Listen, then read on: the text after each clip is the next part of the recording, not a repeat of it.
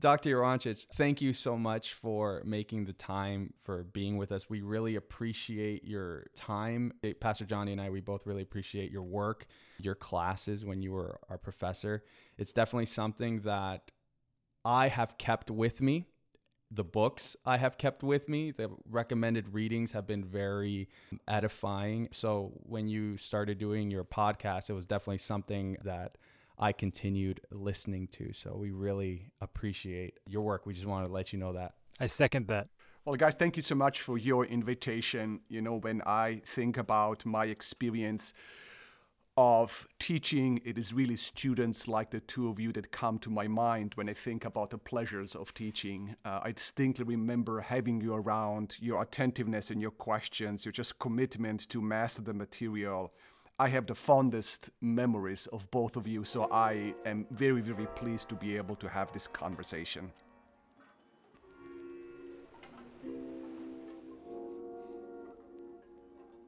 Welcome to the MGC podcast, where we go deep into the Christian faith. My name is Alex Portillo, and I am your host. And Pastor Johnny today is also joining me as a host, because today we have a very special guest with us. We are speaking with Dr. Ante Jurancic. He is professor of ethics and theology at Andrews University and host of the Craft of Living podcast. Dr. Jurancic will be sharing with us the wisdom that he has learned through his research on how we can intentionally live our lives as a craft. My friends, I am so excited to finally be able to share this episode with you. Enjoy.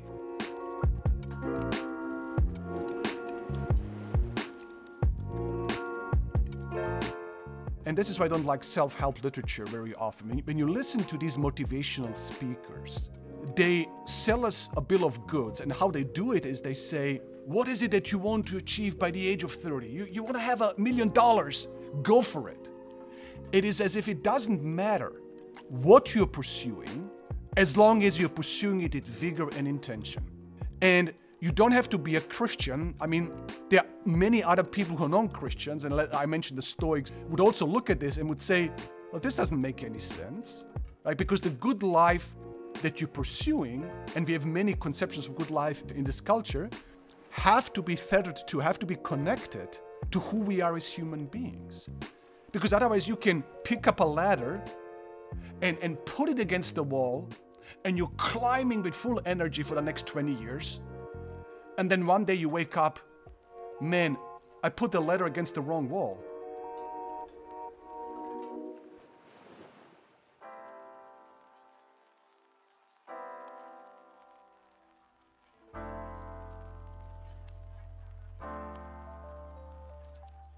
I am Ante Jurancic, and as your listeners will obviously immediately notice, I speak with an accent, meaning that I did not grow up in the US initially. I am originally from Croatia, grew up in Germany the first part of my life, moved back to former Yugoslavia, which then became Croatia. I became an Adventist in my teenage years. And then after compulsory military service, started studying theology, ended up in South Africa, then in the US for my graduate studies. And after pastoring in the Illinois Conference for a number of years, I ended up at Andrews University, first teaching in the undergraduate department, and now I am in the seminary. So these are just the basic biographical bullet points, autobiographical bullet points when it comes to my life and my ministry. What would you say are your fields of expertise? My primary field of expertise is ethics and theology. My degree is in theology, which kind of encompassed both as it was conceived at the University of Chicago, encompassing the fields of systematic theology, historical theology, and theological ethics. But it is really in recent years that I've shifted mostly to ethics, and this is what I teach, and this is my position here in the seminary, a professor of ethics and theology.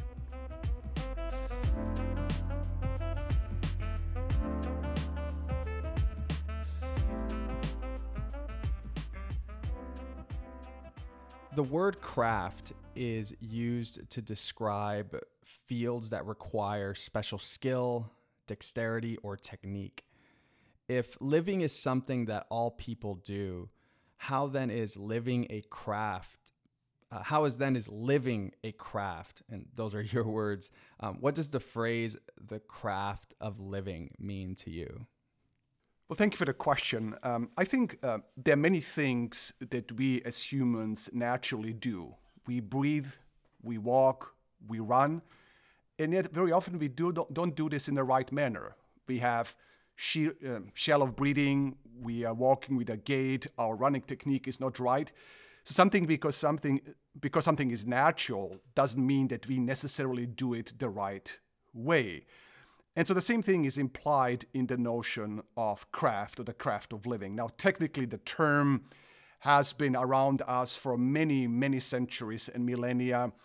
Certainly in the Greco-Roman world, we have the expression of the art of living or the craft of living. But we have this also in the Bible, even though the term is not used there. And not to belabor this point, but I would say that the craft or the craft of living, specifically the way I use it, has two fundamental intuitions to it. First of all, it is a specific conception of what life is, and more specifically, what a good life is, where it comes from, is it achievable, how does it look like? And the second intuition that is part of this notion of the craft of living is that such a life, if it is to be had, is not simply a matter of accident. We just don't sleepwalk into it. It is a matter that something that needs to be both given to us, but also something that needs to be pursued, curated, where we develop skills and experiences and wisdom over a period of years and a period of time. So I think the notion of craft implies, at the very least, those two basic poles. It's easy for me to hear the passion that you have for this subject, even as you define craft so articulately. You've said elsewhere that your work focuses on the intersection of philosophy, wisdom traditions, spirituality, and self-development literature. Where did this passion come from? What led you down this path? This is truly an excellent question, and it is hard for me to explain what is it about me, why exactly am I interested in that, except as to say that from very early on, like soon after my conversion, if I think back to my teenage years, and certainly as a theology student, I've been just fascinated with the topic of human transformation, the notion of conversion being one aspect of human transformation. Just looking at people who live their lives, they're completely don't care about anything, they're oblivious, or for instance, they have failed so many times and suddenly they awaken, or suddenly there is a profound change, a eureka moment, a new orientation. I've been fascinated, like exploring this obviously from a spiritual perspective, but also from a philosophical, psychological, sociological perspective. What is it? How is it that human beings change? And not only how do they change and what leads to these transforming moments, but how can people, once they have experienced a transformation of a certain kind, how can they persist? How can they remain resilient? How can they remain strong in perhaps circumstances that are not conducive at first blush, that are not conducive to a further development or further growth? So I've been really, this has been for me for a long time. It could be, Johnny, to be quite honest, that early on in life, I had aspirations of who I wanted to be as a person. I had role models. I saw myself falling short of those ideals. I saw myself very often making commitments, and then after a while they would taper off. And so naturally the question of, well, how can I be different, and how can I grow, and how can I come closer to those ideals? From a purely experiential perspective and level, that certainly was one reason why I became so interested in this question of human transformation and conversion. Although you've already answered the question, for anyone who is out there who's still probably wondering to themselves, why is it important to live our life as a craft? I think that on some level, people really don't need to be motivated. Okay, let me restate this, perhaps from a different perspective. I think most people are pursuing meaning of some sort. Or even if they're disappointed, even if they come to a conclusion that there is no meaning of life, most people would like to have a sense of meaning, a sense of subjective well-being, a sense of, for the lack of a better word, happiness, right? This is something that everyone wants. Like everyone wants to live a life of purpose and meaning, and everyone would like to have, if possible, subjective feelings, such as joy or contentment, that are associated with the experience or having reached such a life. Now, the question is, like, how do we get there? Like, what is this good life all about? And so the notion of craft of living, how I define it, on the one hand, recognizes that there are some universal features to us as humans. Like all of us seek meaning and purpose. All of us have certain fundamental basic needs, right? However spiritual you are, if you sleep 3 hours for the next 60 days, you're not going to be peaceful. You're going to have temper issues and all of that. So there are kind of constraints that human nature puts on us. These are kind of universal features. And the craft of living seeks to look at this, seeks to look at our lives holistically. But then also the craft of living recognizes that all of us find ourselves in different settings. All of us have different character faults. All of us have different kind of vocational contexts. All of us have different negative and positive experiences. And the mastery of that in specific contexts, being resilient, being able to grow in these specific environments, is something that is unique to all of us. I think that people don't need so much convincing that having a meaningful life and having a purposeful life or having a happy life is something desirable. What people perhaps need assistance in or need modeling, need guidance, need advice as to how to achieve this. How can they overcome their addictions? How can they overcome their despondency? How can they finally achieve victory over things where they have, basically given up pursuing a victory in that specific domain? So, and as pastors, as leaders, as parents, as friends, I think being of assistance to others in that regard is one of the callings we have as human beings, I believe.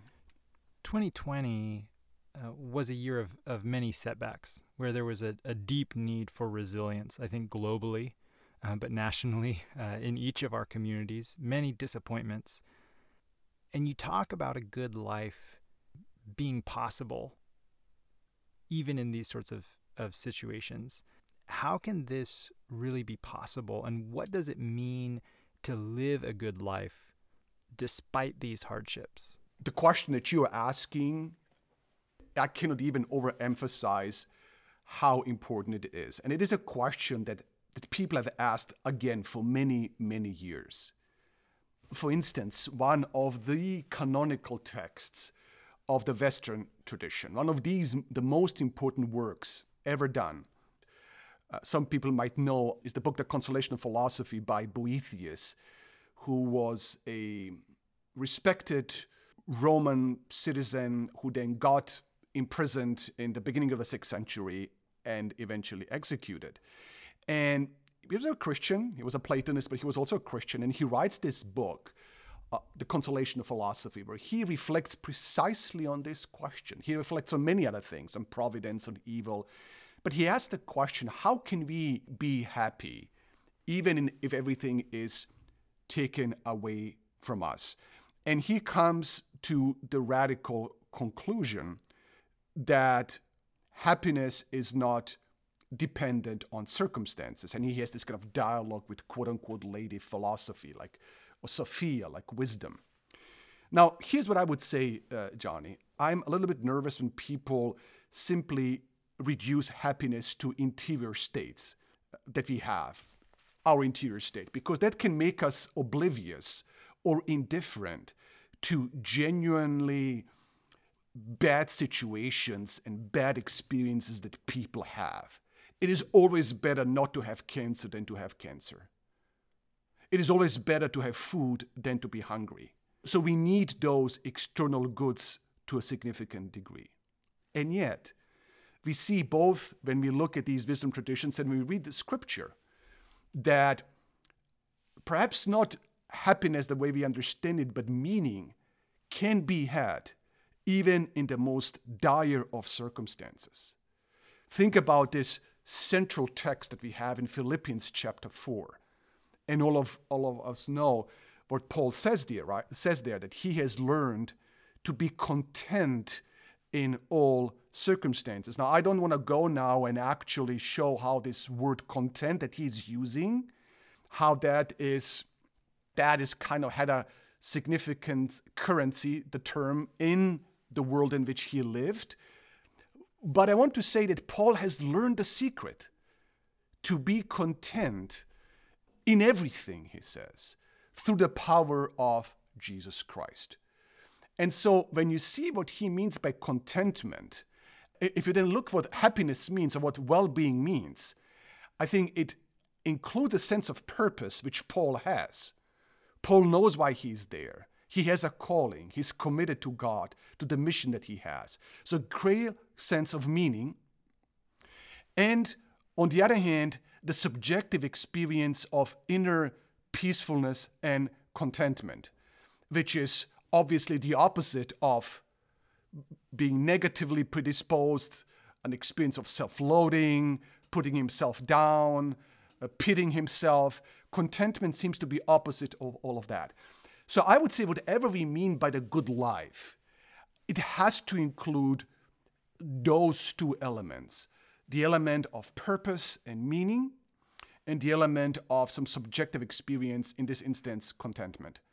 And if the Bible is teaching us anything, is that many people, such as Paul, were able to have that, even in very dire circumstances. I want to engage with your response there a little bit. This past week, we had a youth in our congregation deliver the message, and I helped her prepare the message. And when she first came to me saying what she wanted to speak on, she came to me with a text on Paul, where Paul is talking about being content. And I asked her, well, what do you see Paul saying? What is it that you want to share with the congregation? And she says, I want to share with the church Paul's perspective of what it means to live a good life. And I thought, whoa, this is such a mature thought coming from I think she's 15. And I helped her prepare the message. And this past Sabbath, she delivered it. And Pastor Johnny was there. It was amazing.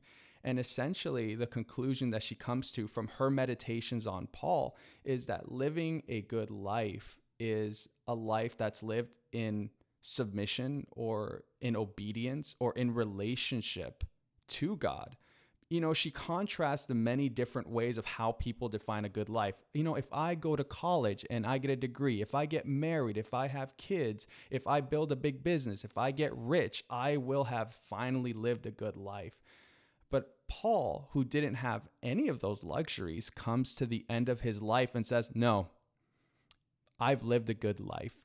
Even though I didn't live up to what most people call a good life, I have virtue, I have character, and I have, what's most important, a solid foundation in a relationship with God. And she says, this is a good life because if you build it around eternal things, you never question the value of your life. Yeah, I mean, it is really amazing that such a young person is able to have such a great clarity what life is about. I mean, I'm almost brought to tears, I have to say so. Honestly, I'm deeply moved by that. I'm not pretending. And the reason I'm so moved is because it just shows me again how these basic wisdom insights are available to people of all ages, and even in terms of their own age, right? But also in different cultures and different historical periods.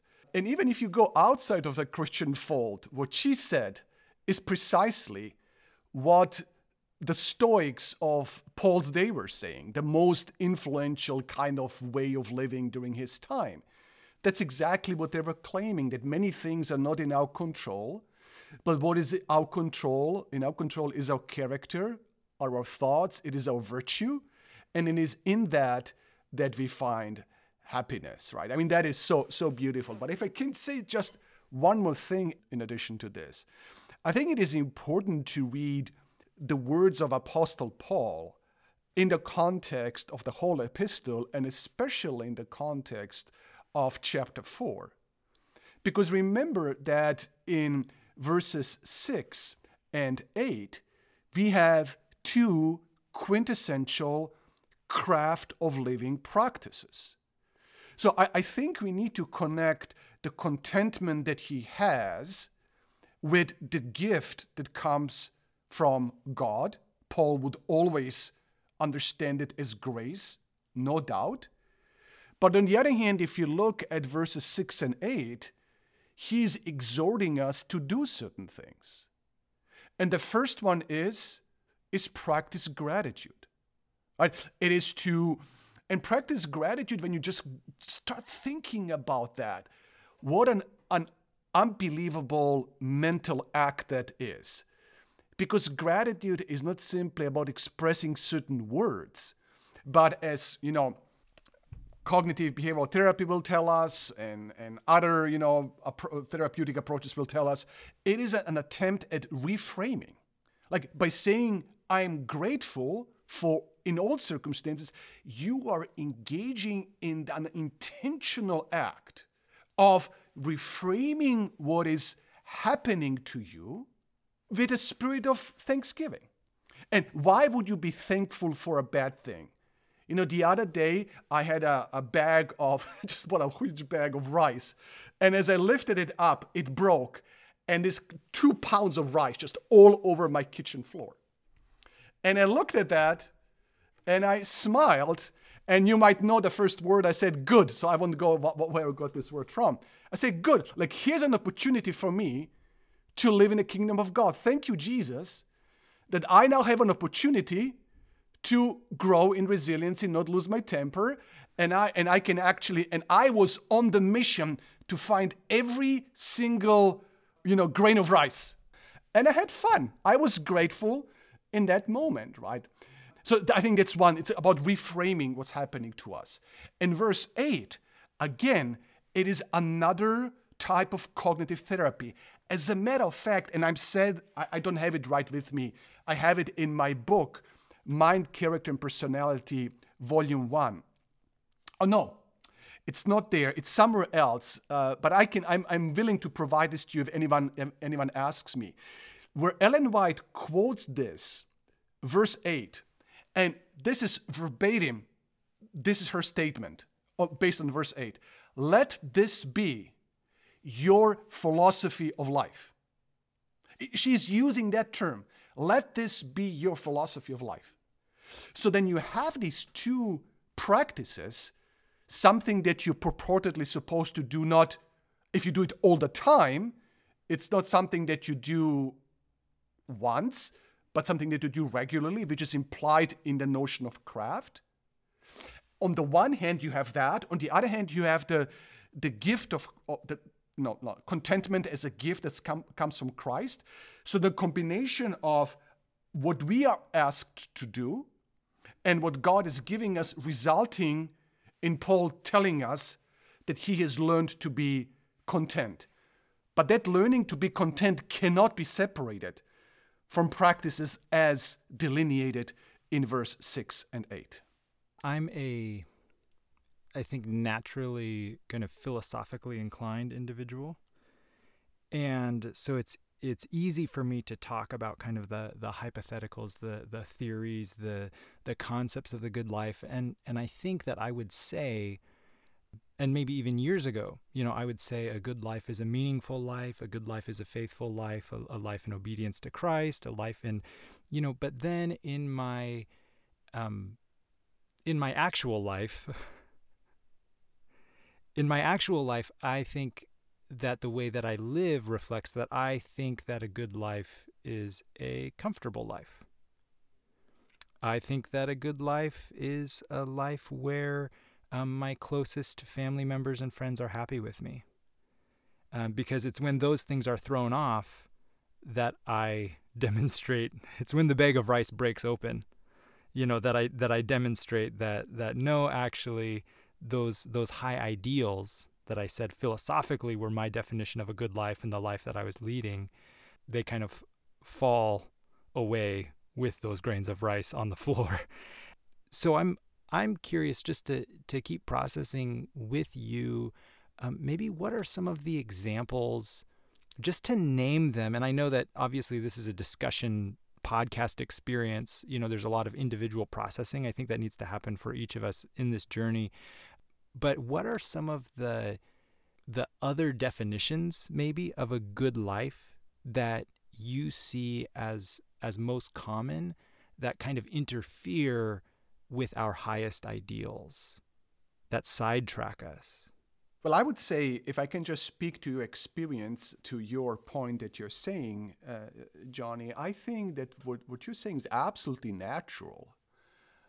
I mean, we are created to be in harmonious relationships.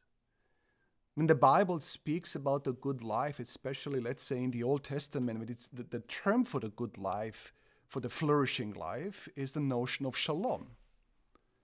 And shalom is the absence of strife. It is the presence of justice. It is the harmonious relatedness of family life and an abundant family life in terms of offspring, in terms of goods, in terms of the community flourishing in its covenantal obedience to God.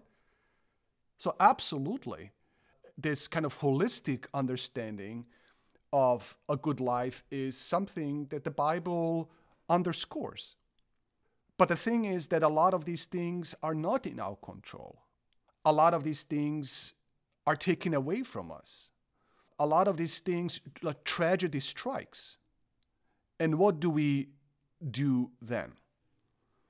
And sometimes having a good life does not necessarily feel good. I think a person who is committed to virtue and character and integrity and pays a high price for that, as John the Baptist did. Perhaps he even doubted himself. He wasn't even sure about his mission. But when we look at his witness, at his totality, when we look from the outside, we are profoundly inspired by that witness. So I think in a fallen world, especially in a world where we are told that being followers of Jesus, we are going to experience persecution.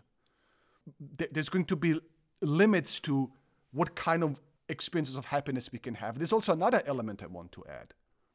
And not just when we lose these normal things in life, but we have to be honest and we have to talk about what sometimes theologians refer to as horrendous evil. Experiences of horrendous evil where it is impossible to envision that those experiences could have any redemptive meaning for human beings. Genocide, dismembering of bodily parts, rape, you just name them. They are so soul and body destroying that only the final act of the coming of God and bringing the healing to this broken world, in the final act of redemption, is going to tie these things together. So we should not be sentimental. We should not be going away. This is not a type of positivity thinking where you neglect the tragedy of human existence. And let me just say one more thing, because you're raising an important question, a very important question.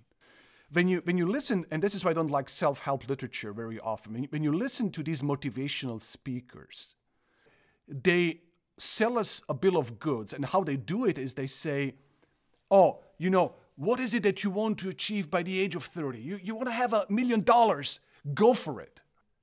You want to have this career, go for it. It is as if it doesn't matter what you're pursuing, as long as you're pursuing it with vigor and intention. And you don't have to be a Christian. I mean, there are many other people who are non-Christians, and I mentioned the Stoics. The Stoics would also look at this and would say, well, this doesn't make any sense, right? Because the good life that you're pursuing, and we have many conceptions of good life in this universe, in this culture, have to be tethered to, have to be connected to who we are as human beings. Because otherwise you can pick up a ladder and put it against the wall, and you're climbing with full energy for the next 20 years. And then one day you wake up, man, I put the ladder against the wrong wall. This isn't what they promised me it would be. So I think we as Christians, we are privileged by having the Word of God that enables us to sort through some of these false options and false conceptions of what it means to have a flourishing life. And I think we have to have an apologetic certitude and verve and a missional attitude that when we portray the gospel message, that we are really presenting what we believe is to be the true way and the true life, which can only be understood through the person and life of Jesus Christ. So this is how I would begin to approach your question. Just to make sure that I understand, I want to try to synthesize that a little bit. It seems to me like fundamentally, the good life as you describe it, as we're exploring it here today, is not in contradiction per se with some of these things that we so frequently get caught up in defining the good life. The good life of comfort, of wealth, that we can have to share, to experience pleasures, of relational contentment and peace, that the good life doesn't necessarily contradict these things. In fact, this is part of the good life fundamentally as it's described in Scripture, but that the good life in a marred and sinful world transcends these things because, or it's not limited to these things alone, and it's not entirely dependent on these things alone, because the fundamentals of the good life are wrapped up in whether we're living with virtue, whether we're living in life missionally and putting our ladder up against the right wall. I would really agree with that very much. And I would say that if you use this example of comfort, right, I mean, there's nothing bad for you to experience the love of your family and be free of bodily pain and have enough to eat and have a shelter. I mean, there's nothing wrong with that. But I think that very often in life, things become wrong in relation to something else. If my comfort leads me to a spirit of indifference, if my comfort starts, because I have comfort, it's slowly any sense of empathy in me towards those who don't have begins to dissipate, then it's a problem. If my comfort actually has a lethargic quality to it, so that I'm not anymore spurred on to new discoveries, and if it takes away an intensity of living away from me, then I think it becomes a problem. So very often, as we see it in the Bible, right, it is not the money that is the problem, it is the love of money. Now, it's very hard to have money without having a love of money, but I suppose some people can have money and not be wedded to money in such a bad way. So we have to look at these goods as being the gift of God, but then be very, very mindful that whenever the people of God have received the goods, just read the Pentateuch, right? They enter into the land of milk and honey, and then they start going after other gods. Comfort is a gift of God. these goods are a gift from God, but if they lead to indifference, sin, or even rebellion against God, I think then they become a problem. I'm loving this conversation. This past year, I spent most of my reading in the Stoics. I read Seneca, I read Epictetus, I read through the Meditations by Marcus Aurelius twice. And specifically, I read one book by Donald Robertson on Marcus Aurelius, and he compared CBT, cognitive behavioral therapy, with the Stoics, essentially saying that our biggest problem is our value judgments that we place on our experiences. So like when that bag of rice breaks, we make a value judgment on that really ruins our day, rather than making a positive value judgment on it.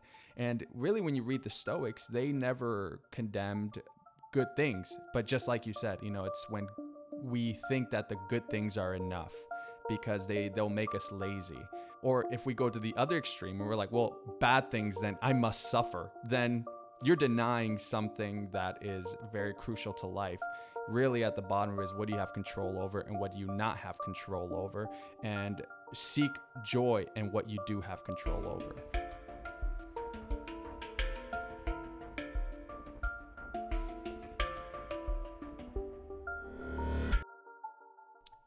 In your study of philosophy, wisdom traditions, spirituality, and self-development literature, what are 6 lessons you have learned that can help our listeners live well or live their life as a craft?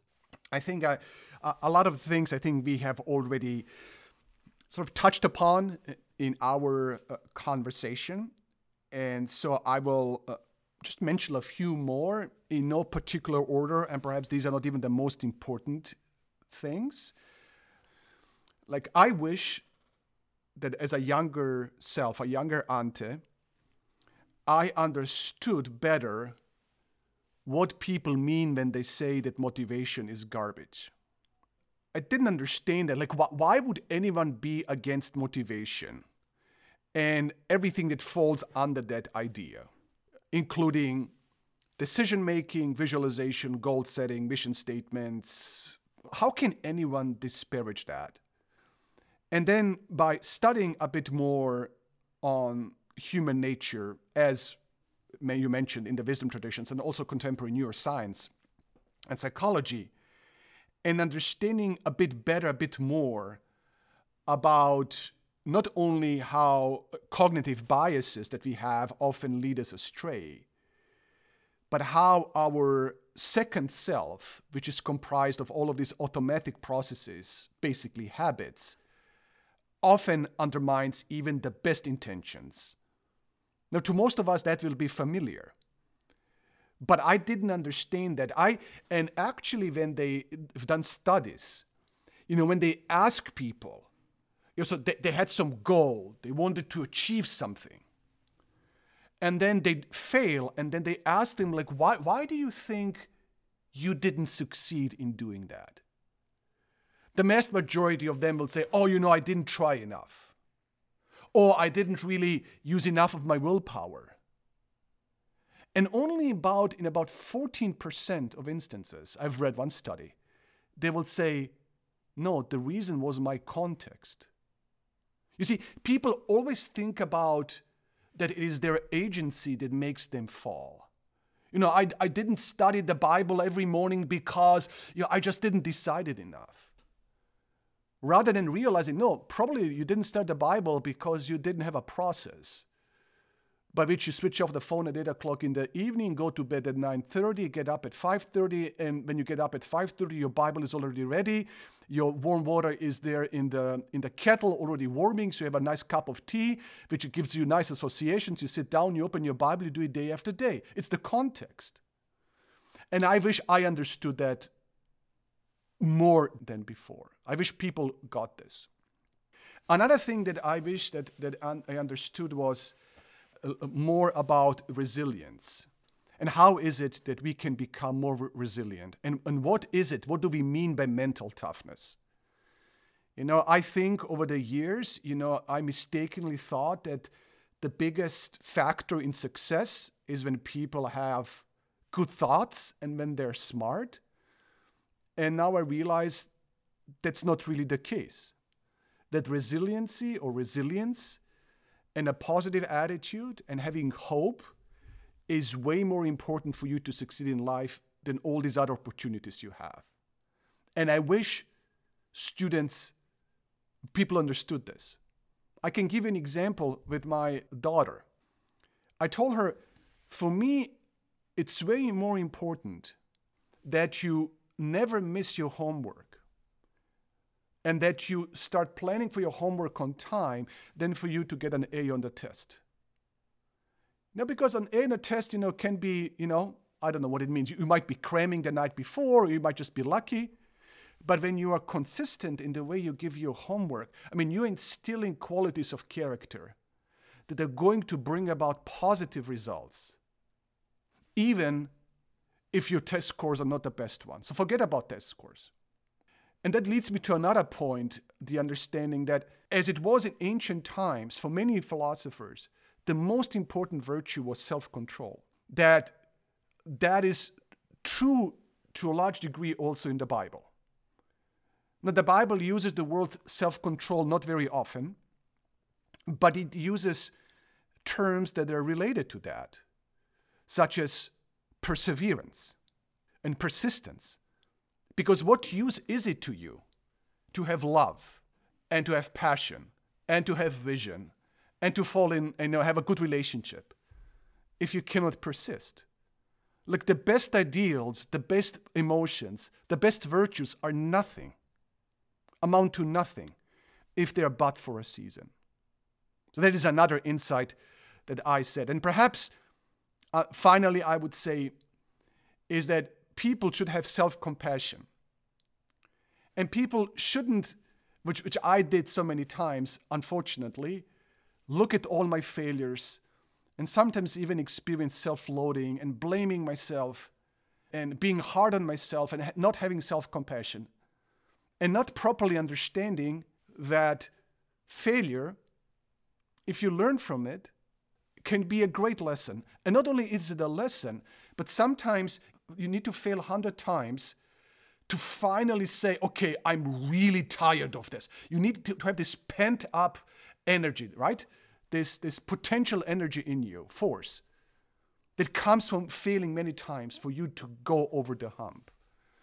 So when you fail in a craftsman-like sort of perspective, oh, okay, I tried. Like when Ellen White says, have an experimental religion. Try this. If it doesn't work, try this. If it doesn't work, try that. Jesus will be next to you. He will kneel next to you. He will lift you up, give you a hug, and continue to walk with you. Don't have shame, don't have guilt, don't have these paralyzing feelings. Repent and continue and see how you can grow. So these are some of the things that I would share to others and to my younger self, for sure. I really like your first point when you said that it is context and how all this advice is something that you wish a younger Ante would have, because it took quarantine for me to realize the importance of what you're saying.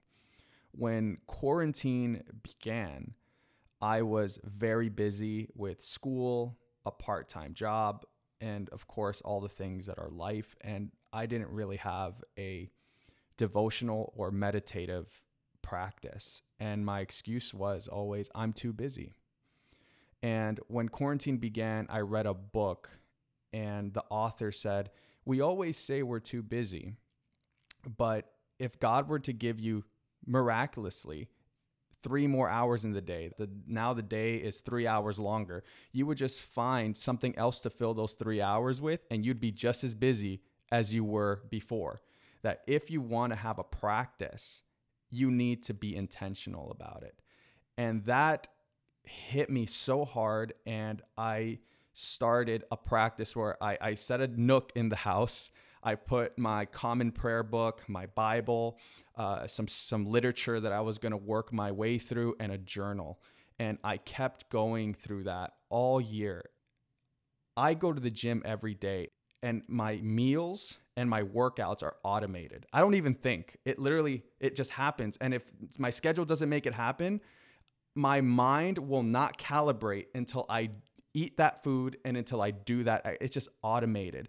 And I said, I want to have this meditative practice that will make me more present, that will help me grow in virtue, that will help me grow in my spirituality. I want to automate that as well. Not so that it's robotic, but so that I have a physical discipline in my life, but now I also need a spiritual discipline so that I not only grow physically, but that I also grow spiritually, morally, ethically, in wisdom and understanding. And all of that, unless we have, I read one of the books you recommended in your class on the power of habit. And shortly after I read that, I said, I need to automate these things. And I just recently, I cannot tell you, this has been like my life insight of the last year. And it came from reading Wendy Wood's book, Good Habits, Bad Habits, which I cannot recommend highly enough. And I'm talking about it on my podcast and blog all the time. And it is this realization that the key is to move things away from willpower to automaticity. Because willpower, okay, I have to do it now, or let me go now to the gym. It is so susceptible to what psychologists refer to hot states. Hot states are states of being tired, exhausted, overwhelmed, where your motivational sort of, power or energy is gone. And if you leave it on the willpower, then you're in and that's why people give up with these New Year's resolutions. But if something becomes automatic, and the easiest way things become automatic is if you're not focused on the amount. I have to exercise 30 minutes a day. But so you don't focus on the amount, but you focus on regularity. I'm going to do it. Like if you do something every day in the same time, in the same space, it is going to become so normal. And you won't have to force yourself in that sense. So that is why this idea of mini habits, forget about exercising an hour. Forget about that. Make a commitment to exercise 6 days in a week. 5 minutes, that doesn't matter. But pick something that you can do even if you're completely overwhelmed and do it at the same time. Because now we know, right, Alex? I mean, we know people would say it takes you about 21 days to establish a habit, but that's actually not true. They've done studies and they've shown, to change your eating habit or to have introduce a healthy drink instead of a kind of a bad drink takes you about 60 days. For exercise, it takes you more like 90 days. So you have to give yourself time. And the easiest way to do that is to focus on regularity. And then when you do that particular habit, you connect it with something that gives you pleasure. I have a special podcast that I only listen when I do my exercise. So in the morning, I'm rubbing my hands, oh, awesome, now it's time to listen to my podcast. Yeah, I'm also exercising while I'm listening to it. But kind of it becomes so normal that I don't have to force myself anymore. And I wonder if we did this with our spiritual lives. Oh, should I study? But where? What should I read? You have to remove all the friction. The Bible needs to be there. The hot drink needs to be ready. The warm blanket. You need to know what to read. The journal needs to be already cracked open. The pen is there. You know the time. You know the space. And you just do it. And you do it regularly. And you cannot imagine your life anymore without these precious moments with Jesus in the morning. Man, and that's the good thing. I know Johnny is itching to comment because he is a discipleship pastor. But before Johnny just goes off, for myself, I have learned what keeps me in my space. In my space, I have an air diffuser with the same smell, and I have a candle. And for me, I'm a big symbols person, like the tzitzit for the Hebrews. And I bought this, I'll just show you guys here. I bought this chain, and I know that Adventists don't wear jewelry, but to me, the difference that it made, that in the morning, I pulled it out, I hold it in my hands, and I said, "Blessed are you, King of the universe." I light the candle, and it's almost like a switch that just changes the room.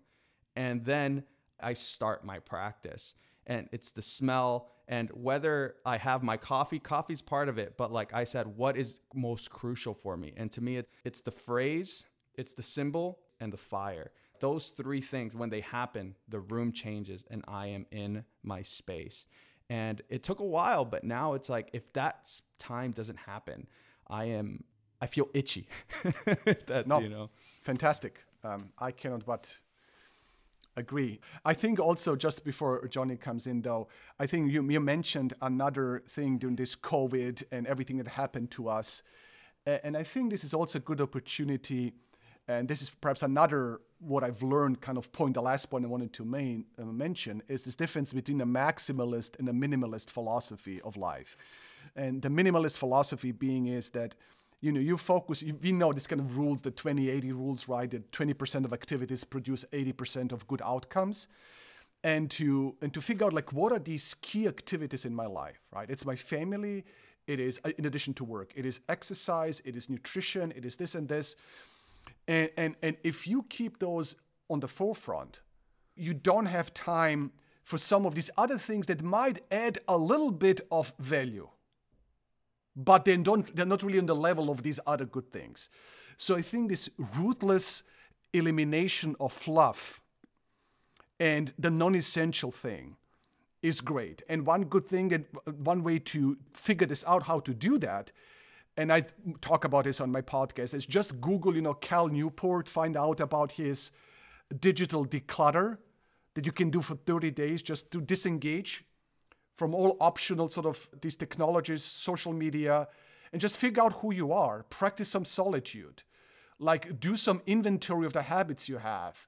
Get rid of the dirt on your desk. Just take everything off. And then put on only the important things. Like, if there's something that we could do in 2021, I mean, that would be a very positive endeavor to undertake. I can't help but comment as we think about the habit of time with God. And of course, our podcast is for all, but we're speaking out of our church context. I just imagine what a church would look like.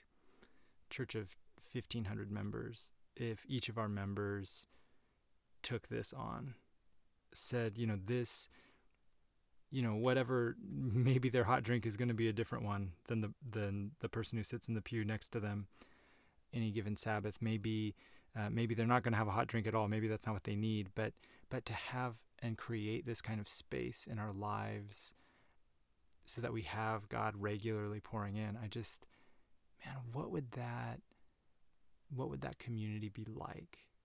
I think also, Johnny, I think this is also what brings in another aspect is, and I think we as Adventists are uniquely suited to think about these matters in a holistic sense. Like, as a young person, I used to be very into Ellen White, and then after a while I became really, why is she harping so much about, appetite, and what you eat and what you drink, and like, what is this about? And what does this have to do with spirituality?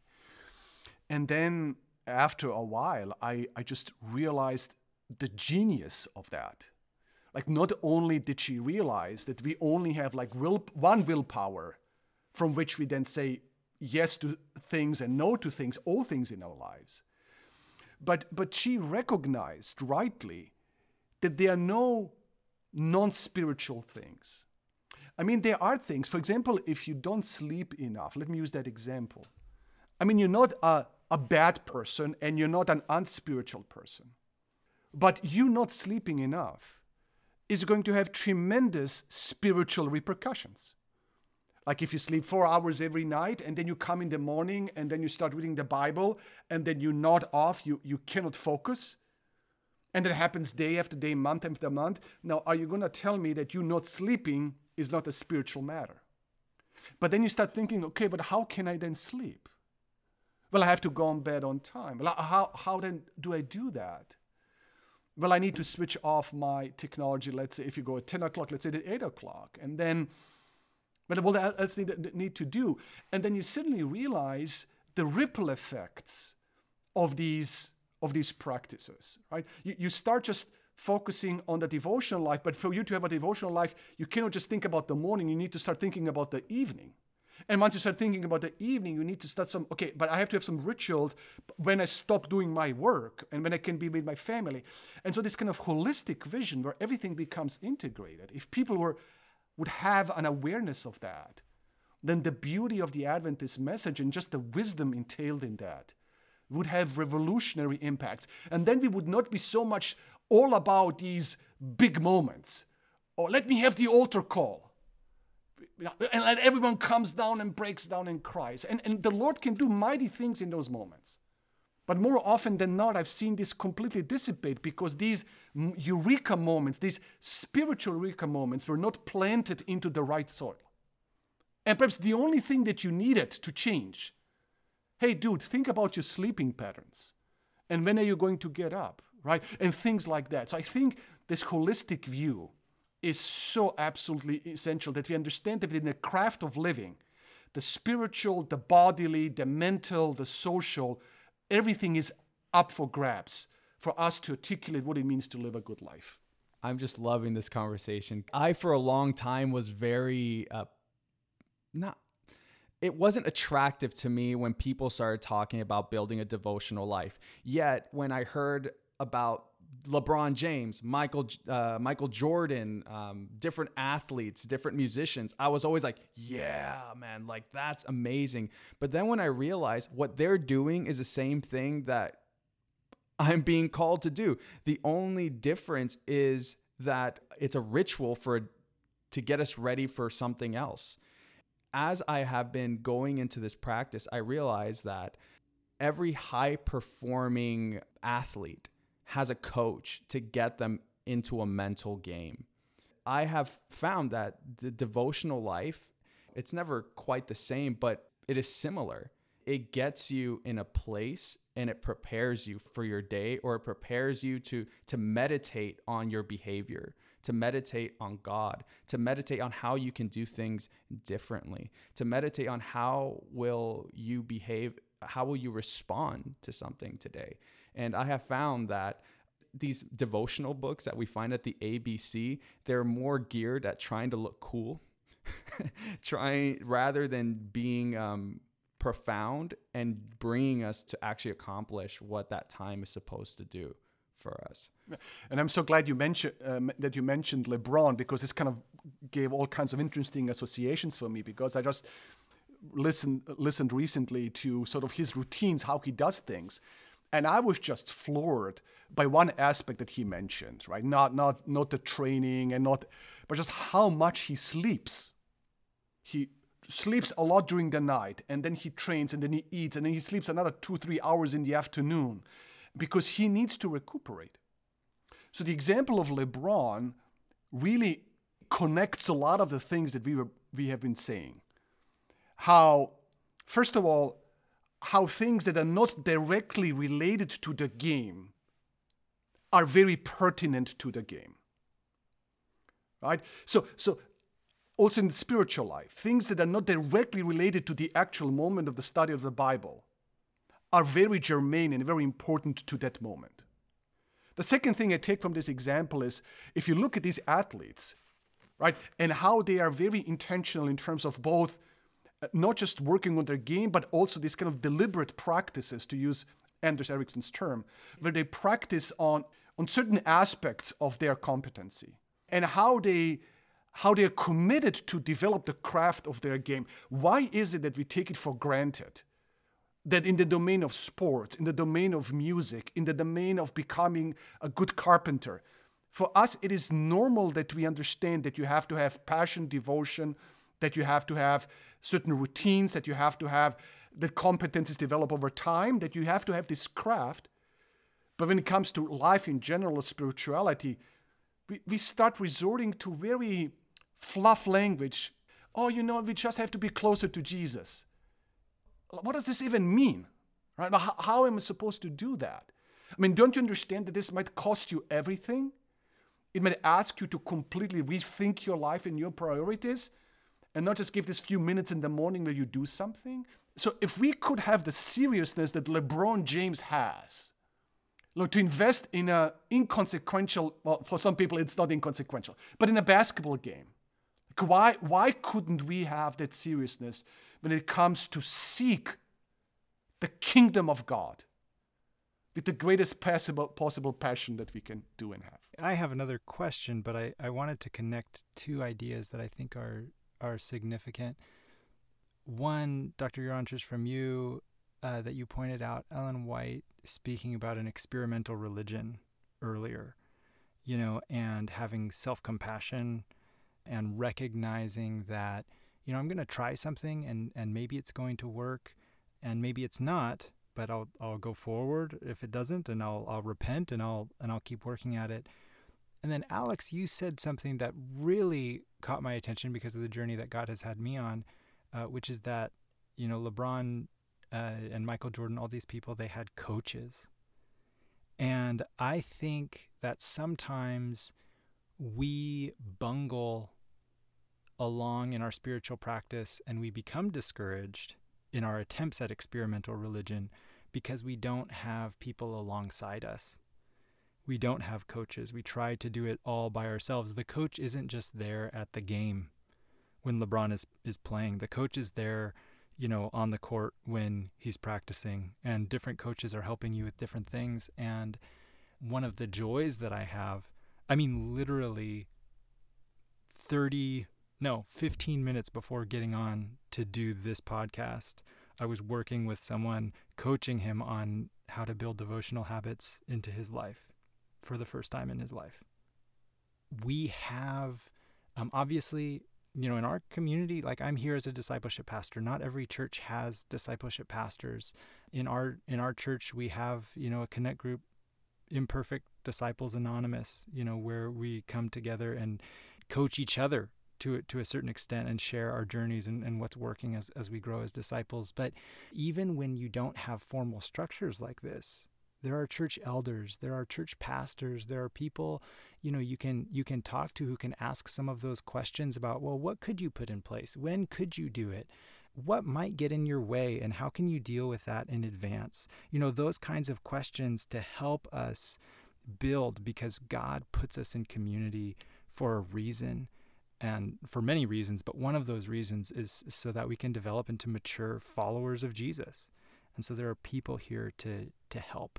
And I think that's really important. We don't just do this all on our own. There's so much promise and potential in your words, Johnny, as there is indictment of how we usually do things. Because when I think about when I used to be a pastor, and I think of the moments when people would come to me, right? They would come with problems. They would come when they needed something. But how many people came to me and said, hey, Pastor, can I meet with you on a weekly basis so you can teach me how to pray? No one ever came to me. And what is it about me that I didn't make it clear that this is something that you should do and could do and ought to do? And I don't remember that I ever in my life came to a pastor and asked him, hey, can you help me, as someone who grew up without a father and all of this, can you help me to become strong and resilient? Can you help me to become this and that? And then I didn't even think in those terms, and how much I would have benefited. So for you to be in such an environment and to be a spiritual friend, for many people, kind of this idea of kind of spiritual director is suspect because it has connotations with some other faith traditions. But being a spiritual mentor, spiritual friend, where people know they can come to you not when they have problems, but when they actually learn how to do life. It is one of the greatest gifts you can offer to your parishioners. And I applaud you for the ministry and for the opportunity that your people have in your community of faith. One of the things that you mentioned a few times, and even just now in your sharing and your feedback there, was the importance of resilience. And again, now as we record this, we're coming out of 2020, we're in 2021 now, but I think this is apropos at all times. What are steps that our listeners can take, some practical steps to become more resilient, that can then seep into all these different areas of our lives as we practice the craft of living? So I'm very glad that you asked this, because just yesterday on my blog, I posted a brief, posting mental toughness, where I talk about not resilience, but I talk about mental toughness. So I think a good way to think about your question is perhaps to become mindful what everything is included in that concept, right? And there on my blog, I talk about, mental toughness. I talk about resilience, but you can use different terms to describe same realities. So what I call mental toughness, you can use resilience. It doesn't really matter. They all talk about similar things. But I talk about self-discipline or mental toughness as entailing composure in the face of emotional upheavals. And some of us need that kind of resilience, right? When we feel overwhelmed in traffic, or when we feel overwhelmed with feelings of depression, like what do you do with those emotions? Now, the second aspect perhaps would be self-control, right? Regulating these impulses of procrastination, having hard time with delayed gratification. Some of us need that. Others need a meta-awareness of ourselves and situations. And the Stoics are very good in fostering that, being mindful of the judgments we make about situations. For some people, being resilient or mental tough means to be flexible in handling unexpected changes. I think that's part of the craft of living. It's not being rigid, but actually being flexible, that you quickly adapt when things turn around or when you have some moments of upheaval. Then you have resilience proper, as in being persistent in pursuing goals, having a growth mindset, where in difficult situations you can see, oh, no, this is really bad, but good. How can I reframe this? How can this help me grow? And then we read in Philippians 4, 6, and 8, having a kind of thinking positive thoughts. So actually then your question, Johnny, is a question that encompasses all these different dimensions of what I would call mental toughness. And some of us are stronger in some areas. Perhaps we are very persistent in pursuing things, but are very much overwhelmed with emotions, right? And so I would think, depending on what you need to engage in certain practices. In addition to prayer, obviously devotional time is going to make you more resilient, is going to make you strong. But also things you do during the day, right? I have some things I teach my daughter, for instance, to use the +1 principle. And I say, okay, when you find yourself in a situation, like always find the one thing that you don't want to do right now. You finish brushing your teeth. Okay, like what is the one thing you just would like to leave now, the bathroom? No, what is the one thing that you could do that you don't want to do? Oh, I see a couple of drops on the mirror. Okay, well, take the towel and clean the mirror. That is your +1 thing in this situation, and go on. So slowly instilling in our children, especially if we are parents, to learn people to go like an exert, to go against the grain of laziness that is so deeply embedded in us. Comes back to the idea of comfort, right? To go is a very good thing. Delayed reaction is a very good thing. The Bible tells us, don't express your anger, but go on your bed and meditate. Why am I angry? So this is actually a strategy of delayed responsiveness. And some people say, before you say anything, count down 5. And if you just do that, basically those are 10 seconds, 5 seconds. Just having that before you respond with emotionally, like in a knee-jerk fashion, you give some time a little bit, most likely response is going to be different.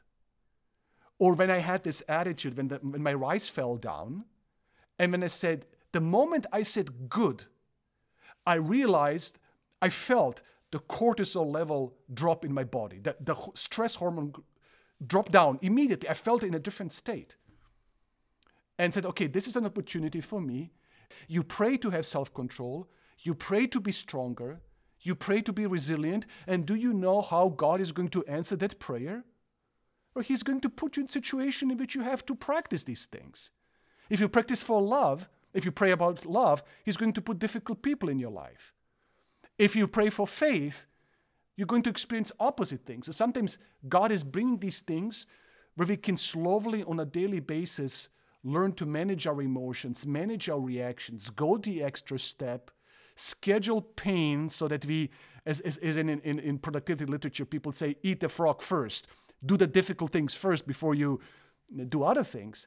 And if you do these minor steps on a regular basis, I think we are going to become more resilient people. And if you add to this the practice of gratitude every morning, say 3, 5, 10 things for which you're grateful, do this in the evening, write them out. I think these are the steps by which we become more resilient people over a period of time. Thank you for joining us today, Dr. Jurancic. It's been awesome. I really enjoyed this very much. I feel so full of energy right now. I'm so very happy that I had this opportunity. It was awesome. I loved it.